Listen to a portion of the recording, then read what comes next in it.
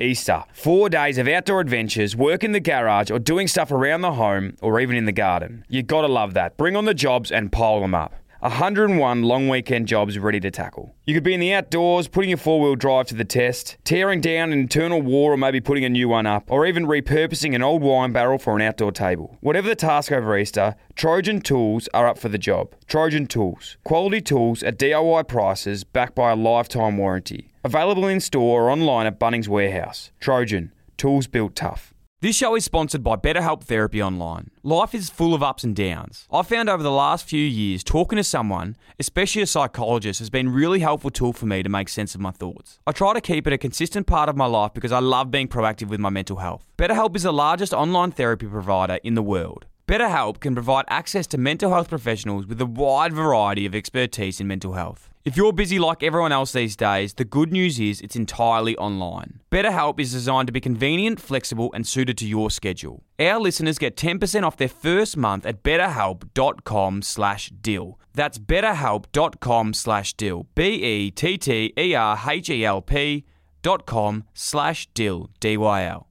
G'day guys, welcome back to the Dylan Friends podcast. This week, an old favourite, going back to episode 3, my good mate, Brett. Now, Brett and I have had a big feud since that episode, and with thanks to you guys, you've never let him forget me taking him to the square.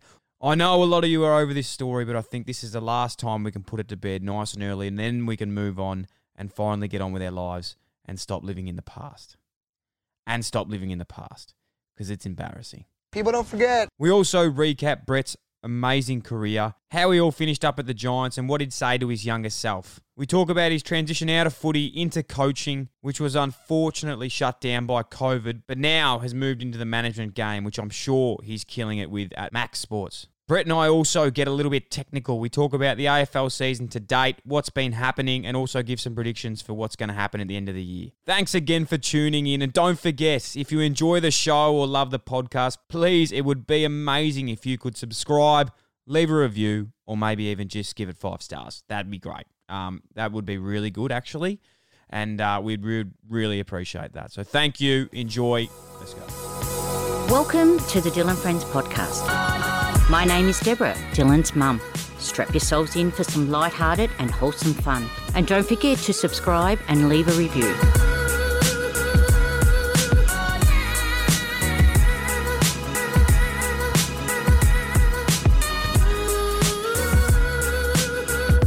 Brett Deledio. Oh, gee whiz, mate. It's been a long time in the making, this one. As we said off air, Episode 3 of the Dylan Friends podcast, you were on and you starred, and geez, we really set some household names alight back then. There's some real folklore that's been bought from that episode, but it's an absolute pleasure to catch up with you, mate, and get you back on. Nah, thank you, mate. I did want to check out just having a bit of a do-over. I thought, it was obviously one of your first goes, and it was one of my first podcasts as well, mate, so I was a bit nervous, and I had a real expectation on my shoulders to be funny, and that's your strong suit, not usually mine. But mate, rapt to be back on it, and really keen just to chew the fat for the next short while.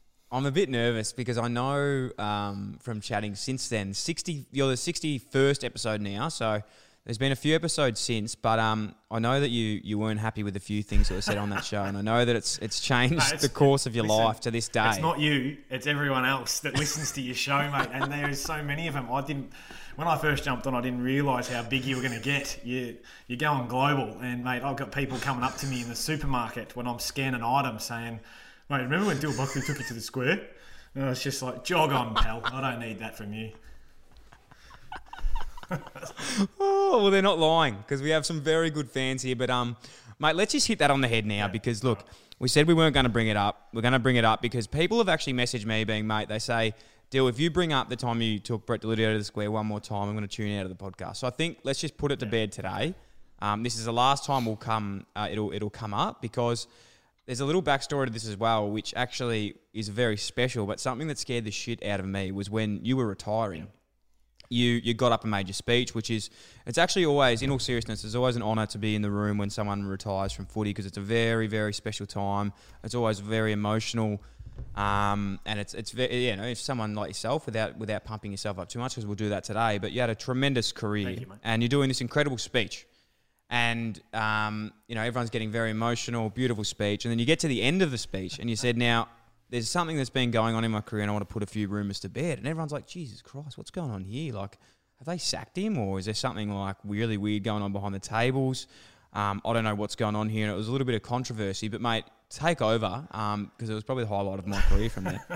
Well, I just wanted to put to bed, mate, and just right a few wrongs and a few mistruths that were being promoted. And I think I went along the lines of round 15, 2015, and read out your stat line, which is wasn't too bad, but it wasn't it wasn't noteworthy. And then my stat line, and just at the end of it, I had the kicker just pulled out of my pocket, mate, just a little watch, and I brought it with me today. Oh, mate. The Tissot. Yeah. The Tissot that you won Just that so you night can have a good on look me. at it, Well mate. done. Yeah, that's just thanks, Duck. The Duck gave me that one, mate. Yeah, there you go. Anyway, I saw someone tweeted me the other day saying, "Swampy, can you find out the stats for Dill Buckley v Brett Deledio in that game so we can put it all to bed?" But yeah, mate, it was a good day. You actually took a great mark that night. I did. I can't remember that. I've forgotten, but we'll get it up for everyone that's watching. Plenty of good marks in the career.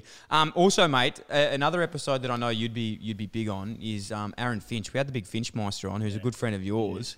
And if anyone who hasn't listened to that episode, I asked Finchy, because he played a lot of cricket with yourself and Mark Murphy, obviously knows a lot of players that have played cricket and gone on to play AFL. I said to him, Finchy, my man, best player that has gone on to play AFL and that could get a game for Australia out of Mark Murphy and yourself were the two there. I said, who's the best you've seen?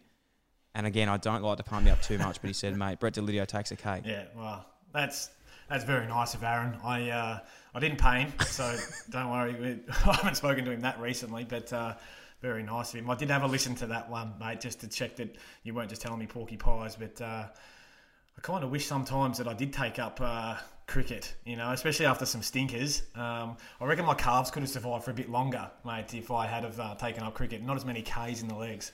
Mate, speaking of calves, and this isn't even a joke, this is actually serious, I wasn't going to bring it up, but I messaged you last week to come on the podcast.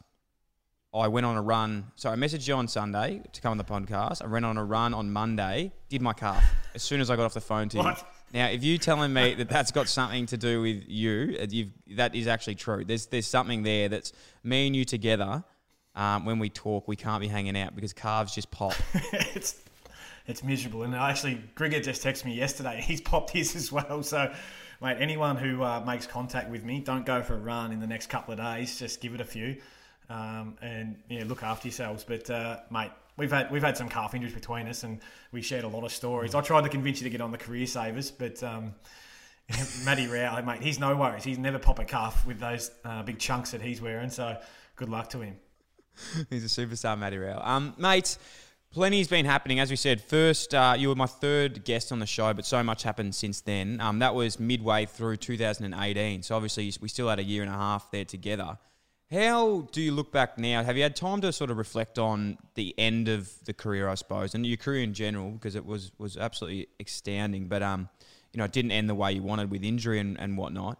Have you had time to look back on it now and sort of reflect on the last few years in your career as a whole? What's sort of been going through your head in the last sort of 6 months, 9 months? Well, it's probably difficult to answer that considering the lockdown and everything that we've been in, mate. It's sort of part of me's like, do I miss footy? Yeah, 100% I miss it. But would I like to be away from my girls up in the hub for 12? I was talking to one of the boys yesterday. 12 weeks haven't seen their kids for. So yeah, tough. But yeah, just the way it finished, mate. I always thought when I had that run of like 7 or 8 years in a row, hardly missed a game or didn't miss a game, that I said to my old man, I'll play till I'm 35, and then I'll be about done by then. I'll be fully cooked. But yeah, mate, before you know it, spending umpteen days in rehab and trying to get your body right. after never having an issue, I used to bag the blokes who had calf issues. I just say, mate, my calves are too skinny. It's just bone. If I ever have anything, it'd be like it'd be a broken leg. It won't be a calf issue, a muscle that's gone wrong, because there's no muscle there to actually hurt. And you've seen how skinny my little calves are. But it's disappointing that it ended the way it did, because I still felt up here that I was still no worries in terms, like, mentally. I was willing to put the work in, but my body just let me down, mate. And there was just a chance that it's just disappointing that you didn't get to play as long as what you thought you could. But I've come out and I'm still healthy now, mate, and got plenty of life left. Haven't ruled out playing footy again at some level. I've had a few offers from a few mates around the state, but I think, to be honest, mate, if I get a chance to play with my brother down the coast, that'll be the biggest thing for me. And then my brother-in-law's up the country. If I can get a chance to play with him as well, just to have a laugh, mate, and sit full forward and kick a few snags, I'll be pretty happy with that. Yeah, mate, it is crazy. You look at a lot of guys now, and I don't think anyone, no one really gets to go out on their own, the way they want to. I don't think, there's not a lot of players these days, like maybe one or two that really get to go to the end and do what they do. You look at, someone even like Bryce Gibbs, who retired recently. Who would have thought that, those would be the circumstances that he went out on, but in all, as well with that, it could have probably been really better with getting carried off by two of his best mates. So it is pretty sad, but like you said, you do what you do, and mate, you just got to be proud of your career, because it's a great one. Let's talk about, we did speak about this, but I think now that we're both out of the game, we can speak on it a little bit more freely, because we're not really connected to a club. But like the toll on players in rehab, like the toll it can take, mentally, physically, emotionally, like how hard was that for you, man? Because like there was times there where, we were going through a lot together. Obviously, it was a little bit more at stake for you because of, of being, towards more the end of your career, even though I was as well. But, I hadn't really done what you'd done and hadn't been there, and to try and play in a grand final and stuff. Like, how hard was it, man? Like, I know, I'm asking this question because I know how hard it was, but for yourself to sort of talk about it now, like, what were the hardest parts? I think, mate, just not having an answer was the hardest thing. Because you could feel so good for so long, and then all of a sudden you'd just get another injury. And that was the thing that just, because it come out of the blue, you couldn't really prepare for it, or you get a few warning signs and you could back off a little bit and then it'd be fine. It was just like, if you backed off, you'd almost increase your risk in terms of getting an injury. So like I went with the approach of, right, I've got to keep going through this to, just to try and get some continuity. And I probably to the point where I pushed even when I was sore, and I knew I'd already strained it, but I just kept going. And that's what even happened in that final. Like I was pushing through probably a little bit of pain in the lead up, just to say, well, look, it's going to be sore. Let's just keep going and see how far we can go. Because to be honest, mate, I thought, look, if I can get a game, I wasn't sure how far we'd go, because the Bulldogs were red hot favourites in that last, coming into that final series, because they were flying. But we came out and just absolutely smacked them, and I was just blown away. So I was like, I just got to do my part here, get through. And then you probably saw me a bit of a blubbering mess at the end, because I knew it was my last chance, because a good calf injury, and when I played on it all game, it was going to take me at least 3 or 4 weeks to get back. But going into that grand final, like, mate, we trained that last session, and did you train that last session? Yeah, I actually had a calf strain as well, but I knew that I was done, so I was just enjoying it. Yeah. But, mate, we were humming around and just enjoying, like, I said to Leon, I said, mate, I'm actually going really well here. I feel awesome. Probably give me a chance. Witters is coming off having his appendix out, surely. Look at him. He looks like a set of white teeth. He's that pale. Phil, obviously, under an injury cloud. Not that I was saying I could play full back on Jack, bugger that. But, yeah, mate, look, I'm certainly not filthy on it or anything like that, but it would have been nice just to get a taste. But given how the result panned out, not that you think that going in, mate, or that going in, I'm kind of glad I was sitting in the stands, because that could have been really detrimental to me, my psyche, having playing in the grand final but losing to your old team by 89 points. It's hard enough watching them do it twice, and then but then to have it done to you while you're out there, sort of a bit much, if that makes sense. Yeah, what's that like now? Like the relationship with Richmond? I know that for yourself, it's not, I hate saying it's a sore point. I hate it when it keeps getting brought up with yourself because you as a player are bigger than this whole situation. It's just one little thing in your story. But what's the relationship like now? Like, have you come to, not peace with it, but like, have you sort of just realised now that that's what it was? That's how it all went by. Are you sort of still connected with the footy club? Like, I know, you're a past player of 2 clubs now, but, would you be happy to get back down there and be a part of it all? Do you still support them? What's it like? I'll tell you, what impressed me the most was what Nathan Buckley said in his press conference the other day. He's like, yes, I haven't won a flag. I'm striving to get one, but it doesn't complete me, so to speak, as my life's very full. And that's how I feel as well. Like I pursued it as hard as I could, gave everything to try and get myself a chance in terms of like trying to win a flag. Mate, no one knew that that's where the Tigers were going. I worked my ass off to try and get us to that point, and whatever happened, I changed because I was tired of where I saw the place being at, and they turned it around. Well done. That's fantastic. Very happy for all my mates and everyone that's been able to achieve what they did there. But, mate, it doesn't define who I am or the career that I had. A lot of people say, I had someone tweet me the other day, is he the most unlucky person in? So from what, mate? I still played 275 and I've got everything that I've got now because of what footy gave to me. And I'm very appreciative of that. A premiership, you have to be so lucky to win one. Like, it takes a lot of hard work, but a lot of luck has to go your way as well. And I tried to load the dice by coming to the Giants because I thought that they were the next best thing at the end of 16. Obviously, they just lost that prelim. A lot of things didn't go our way. Couldn't keep all the players on the park. I couldn't even get on the park. And, yeah, mate, it is what it is. Like, we had a real shot at it. We were actually going pretty well against the Tigers in 17. Then obviously a bit of controversy with our best player at the time couldn't complete the game, being knocked out, and we ended up going down by 30 points, but we were level halfway through the third, so it wasn't like we were blown out of the water. But to answer your question, mate, I'm completely fine with it. I still love the Tigers. I love that place, love what they gave me. Love the people that I've met there, the people that I still know that are there.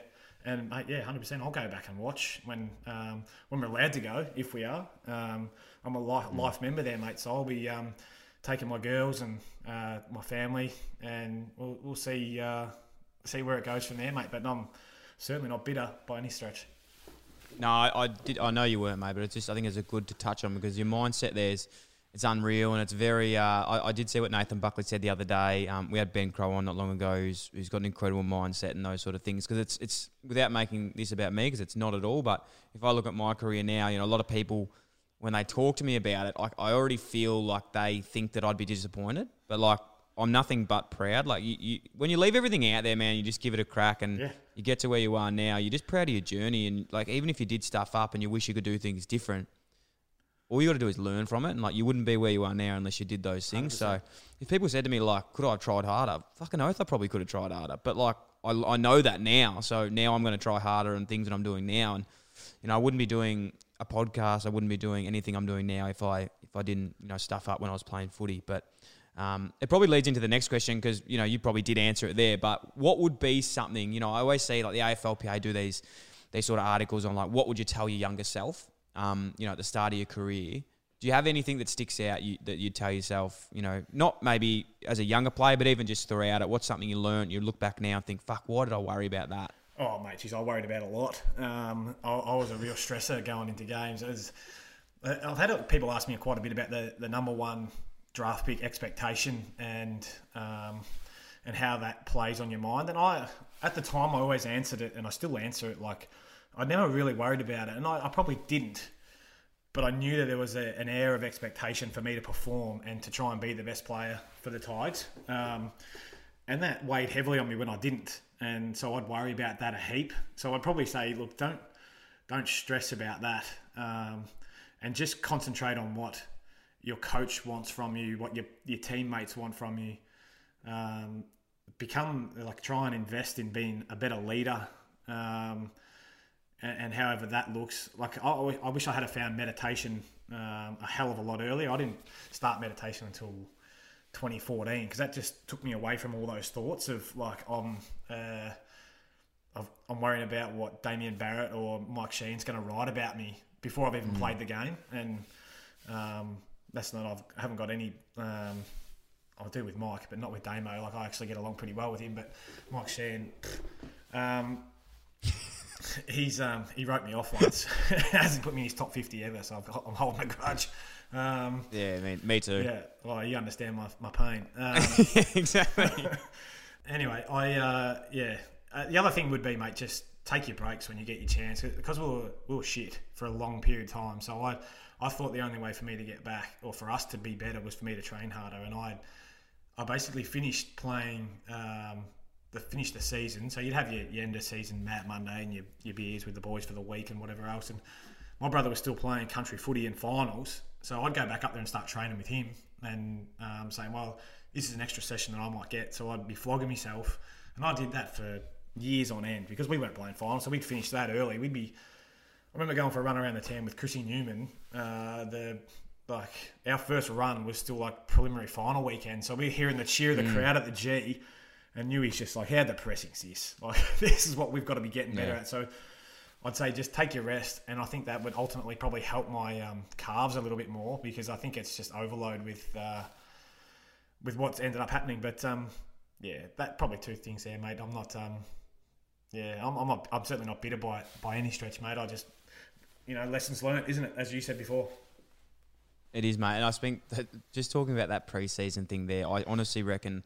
They say, early days, 100%. I do agree with the big pre-season, because you got to get the runs in your belt and really sort of, learn how to get fitness and get through a big, channel of work. But later on in your career, I seriously think after the age of 25, if you've played consistent footy, you should not be doing anything really big before Christmas. Because every year I look at, when I'd come back in incredible condition, I just break down. As soon as I got to after January, I was just cooked. And I got to the year, and then you get halfway through and you're like, mate, I'm already over it. Like, blokes I seriously think there's a place, and I think that now COVID's happening.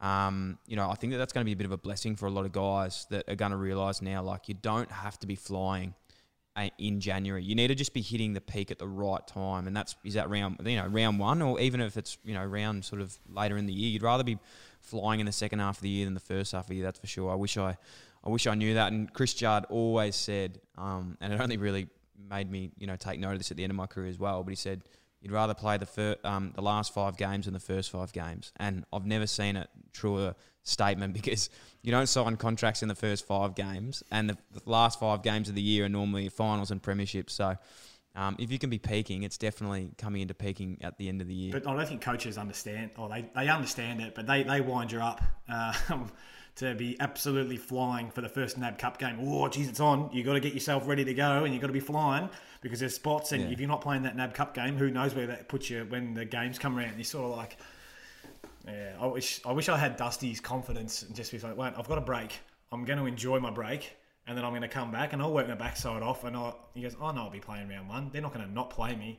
It's like, I always thought that, because I wasn't a blessed runner, so I had to work my backside off to actually be somewhere near the front. So that's why I had to come back in such not good, real good shape, but good enough shape that I'd be somewhere near the front, because I didn't want to be embarrassed by some young punk coming through and saying, well, geez, look at Lids, hasn't done the work.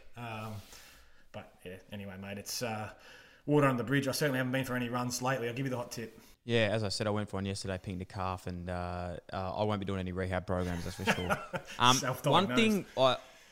Seriously. One thing I loved what you said before, and this is genuinely just bringing this up randomly because I had a chat to a mate about this yesterday, but you're talking about taking a break and taking, there's that mindset of when you're in footy, and I think that I've even put this more into my life now, but it's you always feel like you have to be this new sort of wave of hustle.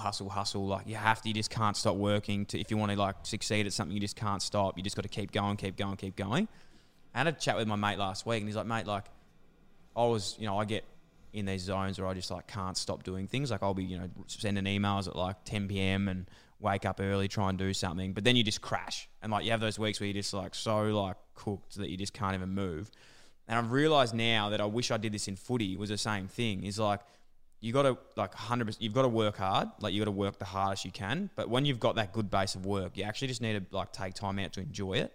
And that's what I did like last week. I like just took the week off.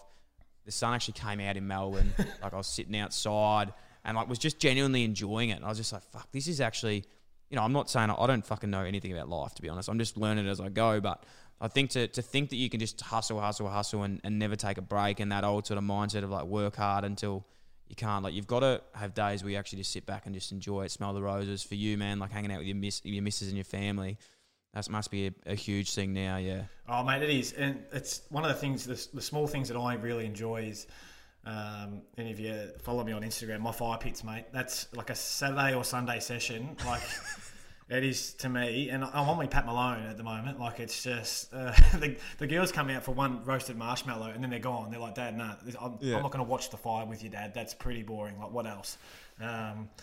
But mate, that to me, that is smelling the roses. Like sitting out there having a couple of beers by myself, and because of the situation we're in, like you're probably forced into that. But you're right, mate. I used to find in pre-season, I'd take a crew of boys up to mum and dad's, and we'd bring everyone we weren't supposed to, but we'd have dirt bikes, and there's like a crew of 8 of us. We'd all take the dirt bikes up there and ride all day Saturday. Back to mum and dad's by about 5 or 6 o'clock, and then just drink beers until the pub closed in Kai. Knew it never going to be in trouble because you know everyone up there. But then, you know, up first thing Sunday, back to Melbourne, and then into training. It just broke up pre-season training so well. And that was our little release. But I just, like, things are so precious now. And everyone's got a camera on them these days, so you get caught doing that sort of stuff, you're in so much trouble. But you've got to have something. For the young boys coming through now, it's just like, you can't be just footy, mate, or you'll end up hating it. And I went through stages where I didn't really like it. Like, it was just, it became a real job and something you just have to grind through. And I don't think it should be that. But in the same sense, if you want to be good at it, you've got to put a lot of work into it. So, yeah, you just got to find that balance, don't you? And that's what everyone talks about now. Oh, mate, 100%. And that's actually something that I was going to ask about later, because it sort of hit me this week. And you talk about having beers by yourself, but I've been doing that a lot lately, and it's been a healthy relationship. Just, you know, when you just sit back and have a few and just think about things. And like, I know a message that I always talk about, because it helped me, was like having a balance when I was at the Giants. Like, I'd always be like doing other things and working and sort of doing things outside the club, because it really helped me mentally to like escape from footy.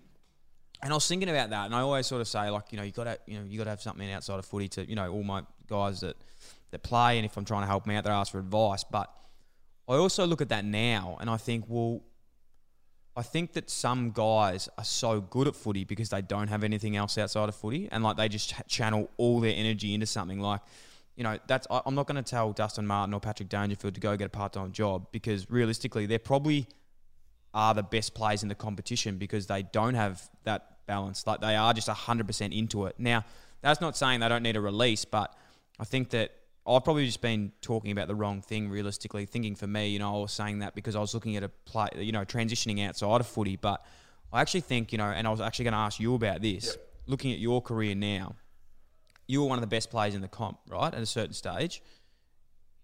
Do you think that if you were actually, you know, doing a part-time job while you're doing that, would you have been the best player in the comp? Like, I don't know. Yeah, no, I had a theory on this, and it's since changed since I've finished. I've always been of the theory that if you're going worse at footy, don't do less footy. If you're out of form, don't think that escaping and going away is going to make you any better. You need to put more time into your ground ball, like just extra touch, do an extra training session. But then when you do leave the club, leave. You know, don't be sitting there thinking, oh, I'm going away from the club, but I'm going to go to another gym and do a sauna and like, because that can become really taxing mentally. What I wish I did do is study more, because you have so much downtime. And when I came out of footy, I was really stressed about where I knew I wanted to go into coaching. Like, I thought that was where I was best prepped to go into. Obviously, played for a long time and knew a lot about footy. And I'd love to help young kids to try and help develop them, but in terms of qualifications in that sense, like I've done my level 2 and I've finished the next coach course, but in terms of qualifications, like having a teacher's dip ed, mate, I wish I had done that and just ticked that off, because even if footy had failed and coaching failed, I could always go back and become a teacher. So that was one thing that I wish I had done. Or, I know a friend of ours, Tobes, is doing. He's studying. Is he doing marketing or something like that? Yeah, something like that. I'm not sure. A business. I think he's doing a business degree, but. He like just ticking away at it, and I know Phil was the same, mate. He just loves to tick away at that sort of stuff. Dave Ashbury, who I used to play with at the Tigers, exactly the same. Dill Grimes was trying to become a pilot, now running his own winery. And that's something that he loves, just away. He goes and sits on the tractor the day of the game, just because it takes his mind away from where he's going to play. But to get back to your point, yeah, look, I wish I had just chipped away at it, but I 100% still think that if I didn't just focus completely on footy, then I wouldn't have been the player that I was, training and playing wise. I was a footy head, mate. I loved it and wanted to get absolutely everything out of it for as long as I could until I got told to retire. Easter. 4 days of outdoor adventures, work in the garage or doing stuff around the home or even in the garden. You got to love that. Bring on the jobs and pile them up. 101 long weekend jobs ready to tackle. You could be in the outdoors, putting your 4-wheel drive to the test, tearing down an internal wall or maybe putting a new one up, or even repurposing an old wine barrel for an outdoor table. Whatever the task over Easter, Trojan Tools are up for the job. Trojan Tools. Quality tools at DIY prices backed by a lifetime warranty. Available in store or online at Bunnings Warehouse. Trojan. Tools built tough. This show is sponsored by BetterHelp Therapy Online. Life is full of ups and downs. I've found over the last few years, talking to someone, especially a psychologist, has been a really helpful tool for me to make sense of my thoughts. I try to keep it a consistent part of my life because I love being proactive with my mental health. BetterHelp is the largest online therapy provider in the world. BetterHelp can provide access to mental health professionals with a wide variety of expertise in mental health. If you're busy like everyone else these days, the good news is it's entirely online. BetterHelp is designed to be convenient, flexible, and suited to your schedule. Our listeners get 10% off their first month at betterhelp.com/dill. That's betterhelp.com/dill. betterhelp.com/dill. DYL. Mate, when we had on the show last time, you were still on the list. We're both on the list, so we couldn't talk too much about other funny things that may have happened in our life. Now, this isn't a setup. I don't have anything here, but I was wondering if there's anything you want to come clean on now. That you're a retired superstar. You can say what you like. Is there any funny stories? I know you've got some big sprays from your Richmond days that I'd love to hear about. But anything else that's maybe happened that you could throw some boys under the bus? Funny stories about your Richmond days, early days. You get some sprays. Zach Dawson sort of sprays. He went to the beach at 6 a.m. Anything like that? Well, I never caused the group to go to any like early risers or anything like that. The group was never punished because of me stuffing up. So I got a very good bit of advice from Dad when I got drafted. He said, don't do anything that'll embarrass your mother. And I lived by that throughout my whole career. So I was never going to be caught in an alleyway, doing the wrong thing or intoxicated and locked up or anything like that, which is all too common these days. But any kebabs? No kebabs and no strip joints, mate. No, I was a bit smarter than that. But mate, I've had a few different, like a couple of good sprays. Plough gave me. Well, I don't know whether you remember the record score that was kicked against us at half time, Geelong v Richmond. It was the start of the Geelong era. Anyway, we playing. That was when Cameron Ling took you to the square. He did, literally. There was one time I got taken to the square. So we're twice. Yeah, once. We were down by 20 goals to 2 or something at half time. I think it was something like that, something ridiculous. Down by 120 points or something. And I've come off in the third quarter. Not come off, I've been dragged. Back in the days when you got dragged, there wasn't rotations anymore. It was just like, right, I get on the phone. Yeah, mate, what do you got for me? He goes, this is Plough. Just sit there, mate. I can't hide you anywhere, so just sit on the bench. I was just, fucking hell. Just sit there, mate. I was just like, oh.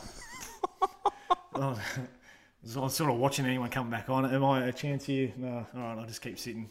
I eventually got back on, but geez, that was deflating. Same venue a couple of years later, or about 8 years later, got tagged by a young kid from North Melbourne, Hine, I think his last name was. He did a pretty good job on me. I didn't have my best game, but I certainly wasn't the worst out there. But I wore a long sleeve at Etihad. It was raining outside. And Dimmer's given it after the game because we lost. He's like, and if you ever wear that fucking long sleeve again, you will not play for this footy club. And I was just like, poor old long sleeve, mate. Like, what's it done? And a player has never worn a long sleeve again for Richmond since. Like, they're all petrified. Jack gets he's allowed to in pre-season because he's had skin cancer just to cover his pale skin. But no one else is allowed to wear a long sleeve, not even for training. One good story, like a funny sort of story. It's not really throwing anyone under the bus. We played St Kilda, and this is talking about Cogs. I actually spoke to Cogs about being dropped earlier this week, and I said, mate, it nearly happened to me back in 2009. We played the Saints, and they'd beaten us like the last 10 years. We hadn't got close to them. They smacked us, and Walker actually tore me to shreds because I didn't run one way. Me and Jason Graham were at a contest, and he went that way, I went that way, they won it. So he's gone down, and Wayne just tore me shreds off me. But Jade Rawlings was our caretaker coach, and he's like, St Kilda have taken a baseball bat, lubed it up, and jammed it up our ass for the last 10 years. And everyone's just like, oh, and as we're walking out, Cuzzy's like, well, at least they lubed it up. He said they could have done it without lube. That would have hurt. But anyway.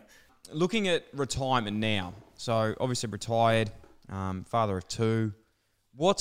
We have touched on a little bit, but what are the main things you miss, and what are the things you don't miss? I miss probably the structure and the routine of my weeks, knowing what I was doing every week. The preparation, I was huge on getting my body. I used to love going out against my opponent and saying, well, I know I've put the work in. Have you? Let's put it to the test. You know, I love that side of it. As you've probably seen with the battling ropes photos and what else, mate. You know, it's sort of I didn't mind a bit of shirt off time, but. I miss interstate trips. I used to really enjoy interstate trips when I was at Richmond, because we only did it 6 times a year. Like, they used to be awesome. I used to love getting away. I think the boys would be sick of them come now after what they've been through the last 8 months. But they were always good fun. What I don't miss? What don't I miss? It's just there's lots of things that Meetings used to. Yeah, senseless meetings. About meetings. Yeah, senseless meetings, like opposition analysis meetings used to really shit me because I'd be like, it was the worst. All right, boys, we're playing on Dustin Martin this week. What's he going to try and do? Be good. We all know what he's going to do, mate. It's just, and we're not going to be able to stop it either. So what do you want to what are we doing here? I used to have this question to our Oppo analysis guy at Richmond. Is like, mate, we can't get our own shit sorted, yet we're concentrating on what the other clubs can. I was like, let's just do us for the week and see whether we can get that right, and we'll see how that goes. But different club at Richmond, it was because you're in Melbourne, you're in the bubble. People know, like, they watch footy and whatever else. At the Giants, it was a bit more separated, and the boys are a little bit more free with how much study they do on players. I think Brent Montgomery put up a photo of Julian Wilson in the Gold Coast Suns team lineup and said, boys, who's that bloke? And they're like, oh, geez, I don't know. It's like, it's Julian Wilson. He's a pro surfer. he's on the world tour. Oh, good stuff. Yeah, well done, boys. Yeah, I know what you mean, mate. I know what you mean. It's funny, isn't it, walking back now, and you look back at meetings and think, geez, why was I worrying about that 12 months ago? I wish it was a problem now. But yes, as we said, it did come to an end, and the transition was somewhat smooth. I say, you said before, you weren't totally prepared in knowing what you wanted to do, and you wanted to get into coaching, but you did land a role with Hawks and with Box Hill. Obviously, COVID COVID hit and threw that into a bit of a whirlwind. But how was all that looking, and how did it come about early days, I suppose? What was the role going to look like this year? So I was, very thankful. I was on the edge of my seat, mate, for quite a while there, still living in Sydney at the time, trying to work out what we're going to do and where we're going to go. And endless phone calls to different footy bosses and head coaches just to see what was available and whether I could get a shot at an interview or just to chew the fat, really, to say, well, this is what I'd love to do. I've got a real passion for it. Anyway, the Hawks gave me a chance. Came down for an interview with them. Stressful. I'd never really put together a resume before and have to talk purely about myself and what I could bring and whatever else. But it went well enough that they offered me a job, mate, which was really good. So part-time development and also stoppage coach for Box Hill Hawks, but a playing coach. So I wasn't 100% convinced on the playing side of things because I thought I had checked out a little bit. But I knew that it was a pathway, just to try and get me that, as a senior development coach or a senior assistant or something along those lines. But put in the work, mate, and coached as a stoppage coach at Box Hill for 2 practice games, pretty much, and started to get my head around coding and all that rubbish. But mate, it's hard. Like, it's pretty stressful, the old coaching job. Like, you have to put in the hours if you want to get out of it what you want and for your players. Mate, I was huge on just connecting with the young boys and making them be the best versions of themselves. Anyway, COVID hits and stood down initially with being told that I'd be coming back when the season restarted, but then they had to cut their numbers down to just 25 because they were going to be going interstate, and they said, you stood down for the rest of the year.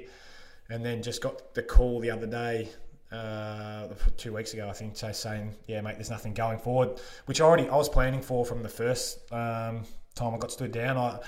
As soon as that happened, I got on the front foot with my manager and just was like, well, the next thing that aligns me with developing young players is player management, because there's no jobs in footy, and the soft cap's coming right down, so they're not going to be employing new people. They'll be just keeping on old people, reduced salaries, whatever. What's the next thing? And my manager, Anthony McConville, who I've been with for 17 years, Max Sports, he's like, mate, would love to have you on board.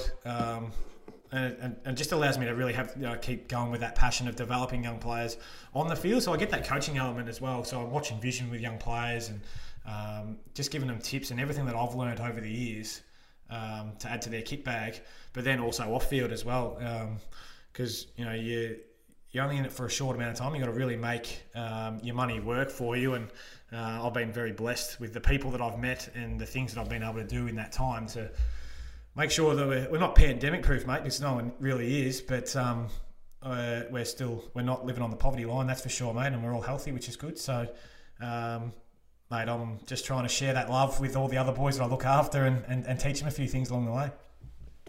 Yeah, mate, Max Sports, one of the best in the business with the Brett Deledio down there.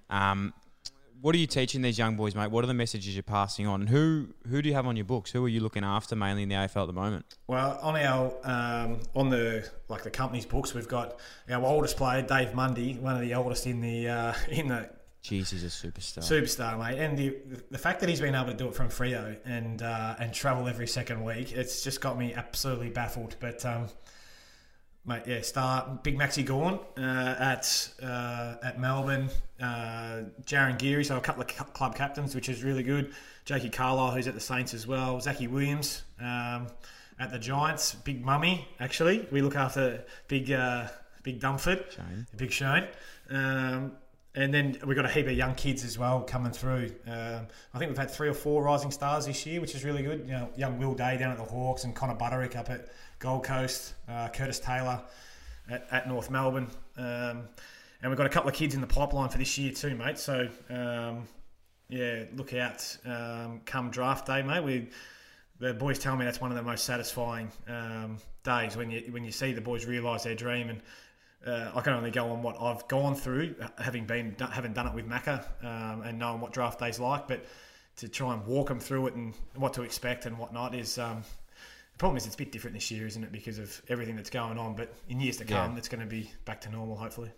There's something that I always, with management, I wish I did early on, because it's something that I really stuffed up with. And it wasn't even the footy stuff, because I think, like you said, a lot of players, you get messages left, right and centre of on field, but off field, I wish I was set up better with like my financials and had, like a manager that would sort of help me out with that a bit more. And I think that I look back now, and a lot of guys, for people wondering out there, a lot of guys, when they get drafted, will, get their pay put into, like a bank account, but they only get, deposited X amount a week from their management. I don't know why I didn't do that, and I'm not sure if it was even an option, but I didn't. Yep. And I wish I did, because my first 2 years, I just did not know how to... I went from literally having $10 a week at school to earning a full-time wage. Yep. It wasn't something crazy, but it's just, like going to an adult's wage when you're 18 years of age, trying to learn how to manage money. I think the first year I saved X amount, and after the second year, I looked at my bank and it was the same amount I had after my first year. So to that day... and I still get sick talking about this, I don't know what I did in that second year to literally have not made $1. Had a good time, probably. A few drink cards at CQ, but I must have been buying the drink cards. I'm not sure what happened with that. I have no idea. They all come out with a list, and he's like, you aren't on the list. He was charging me extra to get in. Give me a couple. No, mate, and that's a big thing. Because when I first started with Mako, I was on... I think it was about $250 a week, I reckon. And Kane Pettifer and Nathan Brown, they used to say, you are the biggest tight ass, mate. I was like, mate, prepaid phones back then that was a big thing. Like, when you're texting, ringing your mum and dad and your family and girls, obviously before Katie, and you're just trying to keep in touch with people, mate. That you chew through that real quick. You can't wait till 7 to call people for free every night. But anyway, they used to give it to me about it. But I put away a lot of money in that first year. I was lucky that I played a lot of games as well. So you sort of, I made what a first rounder now gets in his first contract. Pretty much in my first, I think I started on like 60 grand or something like that in your first year. Anyway, by and by. We put that all together for young players now, mate. Similar sort of thing. Put a whole budget together. This is what we allow for putting it. If you can play games, you can put away a certain amount. Have your car sorted. This is what we put away for bills, your food for the week, and then the rest is put in the safe. To hopefully, by the end of your second year, have a deposit almost for a little townhouse or something like that. But we've got people aligned with our company just in terms of mortgage broking, financial services, accounting, all that stuff. Everything's just sorted, to make sure that we're offering the best. And something that I had when I was going through is that you don't have all of it up here yourself. You've got to be able to outsource and rely on people to do their jobs. And that's something that we can offer for our boys. And I just want to make them really enjoy learning about their money, I think, and making the most of it, so they don't fall on their ass, mate, as you see a lot of players do when they come out of the game. On that, though, you just mentioned before about the soft cap, and with AFL. How's that going to affect it all, this, coming into AFL now, like with contracts and stuff? Do we know if the list size is going to be reduced? Well, we still haven't been told, mate. Yeah, no idea on that just yet, which is, I think it's frustrating, mostly for footy bosses, but us as managers as well, because you could potentially lose kids off the end that... or older players, just because they have to reduce the amount that they're going to spend. But I think in terms of new contracts at the moment, it's just written into guys' contracts. Whatever the cap is reduced to, that you'll then receive that reduction as well. So it's part and parcel, mate. Everyone's just taking their cut. I don't think there'll be a player out there that doesn't take the cut that the whole league's taking. Brett, as well as an astonishing management crew with Max Sports, you're also dabbling in the media, and we're loving that. We're loving Brett in the media. But one lesson, I've learnt this, and I know you've learnt this of late, but comments can get taken out of proportion very quickly as past players. You had a bit of an incident not long ago. Yeah. I wouldn't even call it an incident, but you had a bit of a... What even happened with that, by the way? I didn't even hear it, but I just know that it just blew up. Yeah, well, I was asked about the Giants and how they were travelling earlier in the year. And they said, well, what is it? What's going on? I said, well, to me, and what I've always thought it was that when the shit hits the fan, because these boys are so used to when they come through being the best player in their team, that they just up their rating, they do more, and they end up turning the game around. The problem is when you start doing that, you're not relying on your teammate to do his job.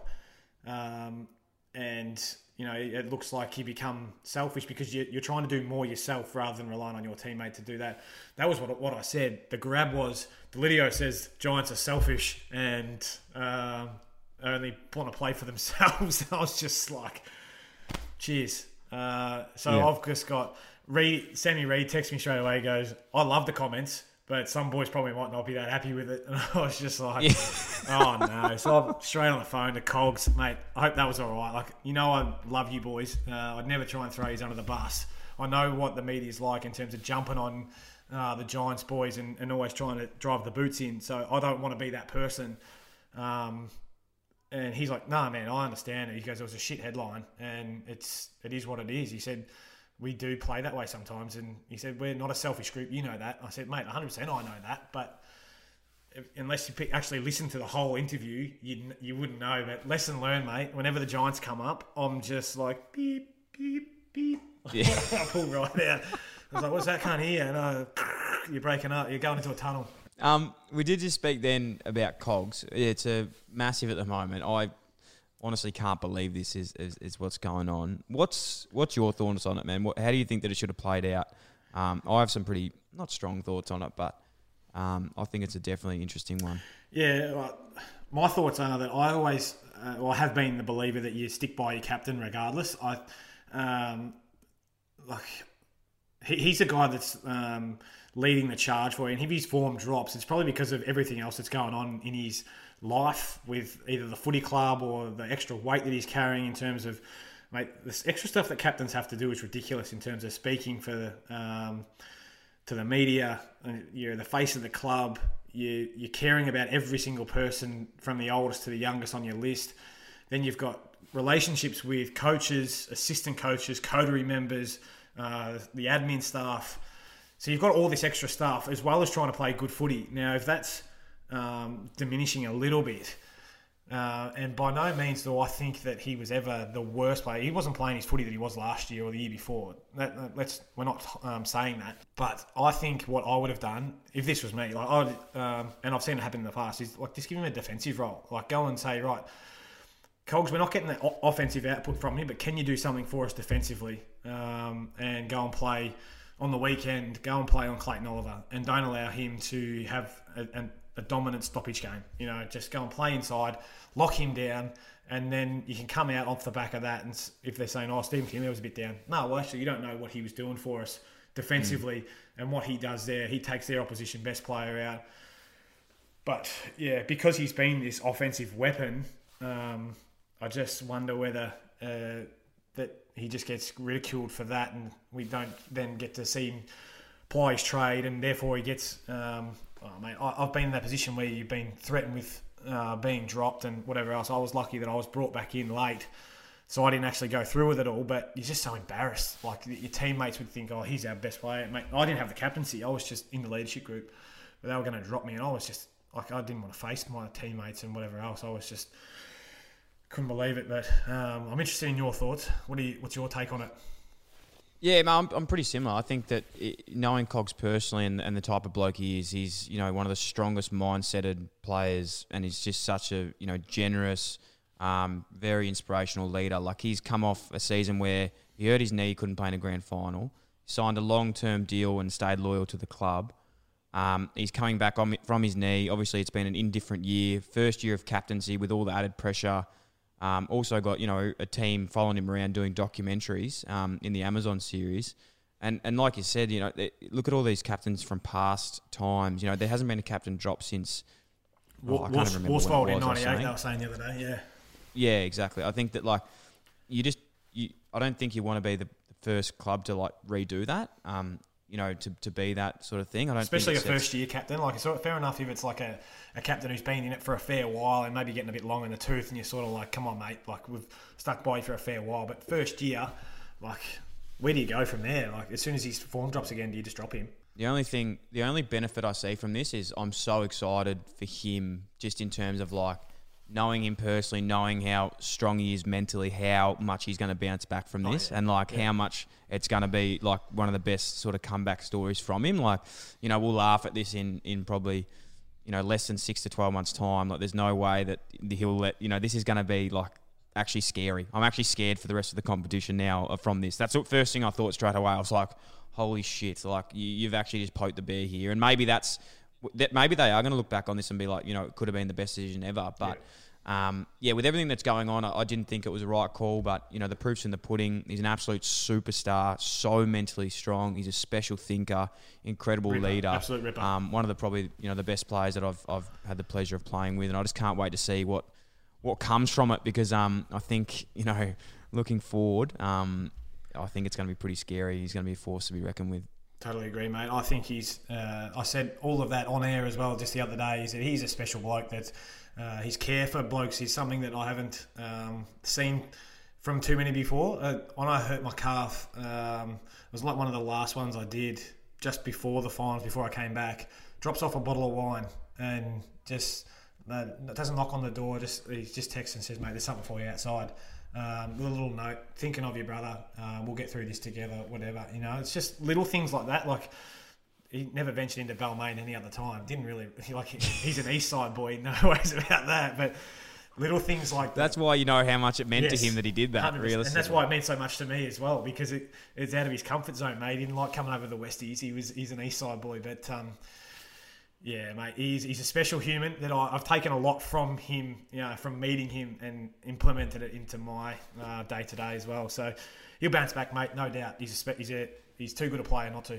Yeah, too good a player and too good a person, mate. He's an incredible guy, and I think if anyone hasn't listened to his episode, you'll understand the way he thinks, and he's all about gratitude and giving back. And I think, you know, in some way, a really weird way, I think that he's sort of planned this as a part of a journey for him, just to, like, you know, make the documentary even better. Yeah, I don't know. I just think that it's going to be going really good.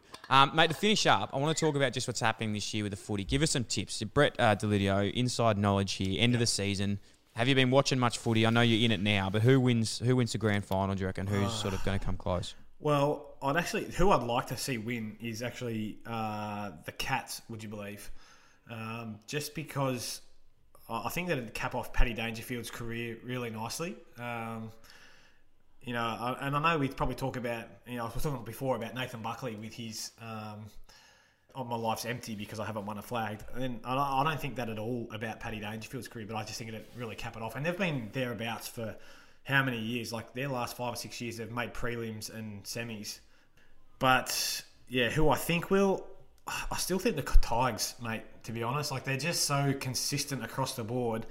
The interesting thing will be is how long does Tom Lynch stay out of the team, and can they go back to what they were in 17 with just Jack as that number one prong and all those little blokes around him. Albeit they'll probably bring in Big Marbior and play him alongside Nank, and in their 450 have one of those resting rucks. So, yeah, it'll be interesting to see which way it goes. That's the way I think it'll go, but... If Port Power can actually continue on their role, mate, they're every chance as well. What's next, Brett? What's next for you? Obviously in the management game now. Yep.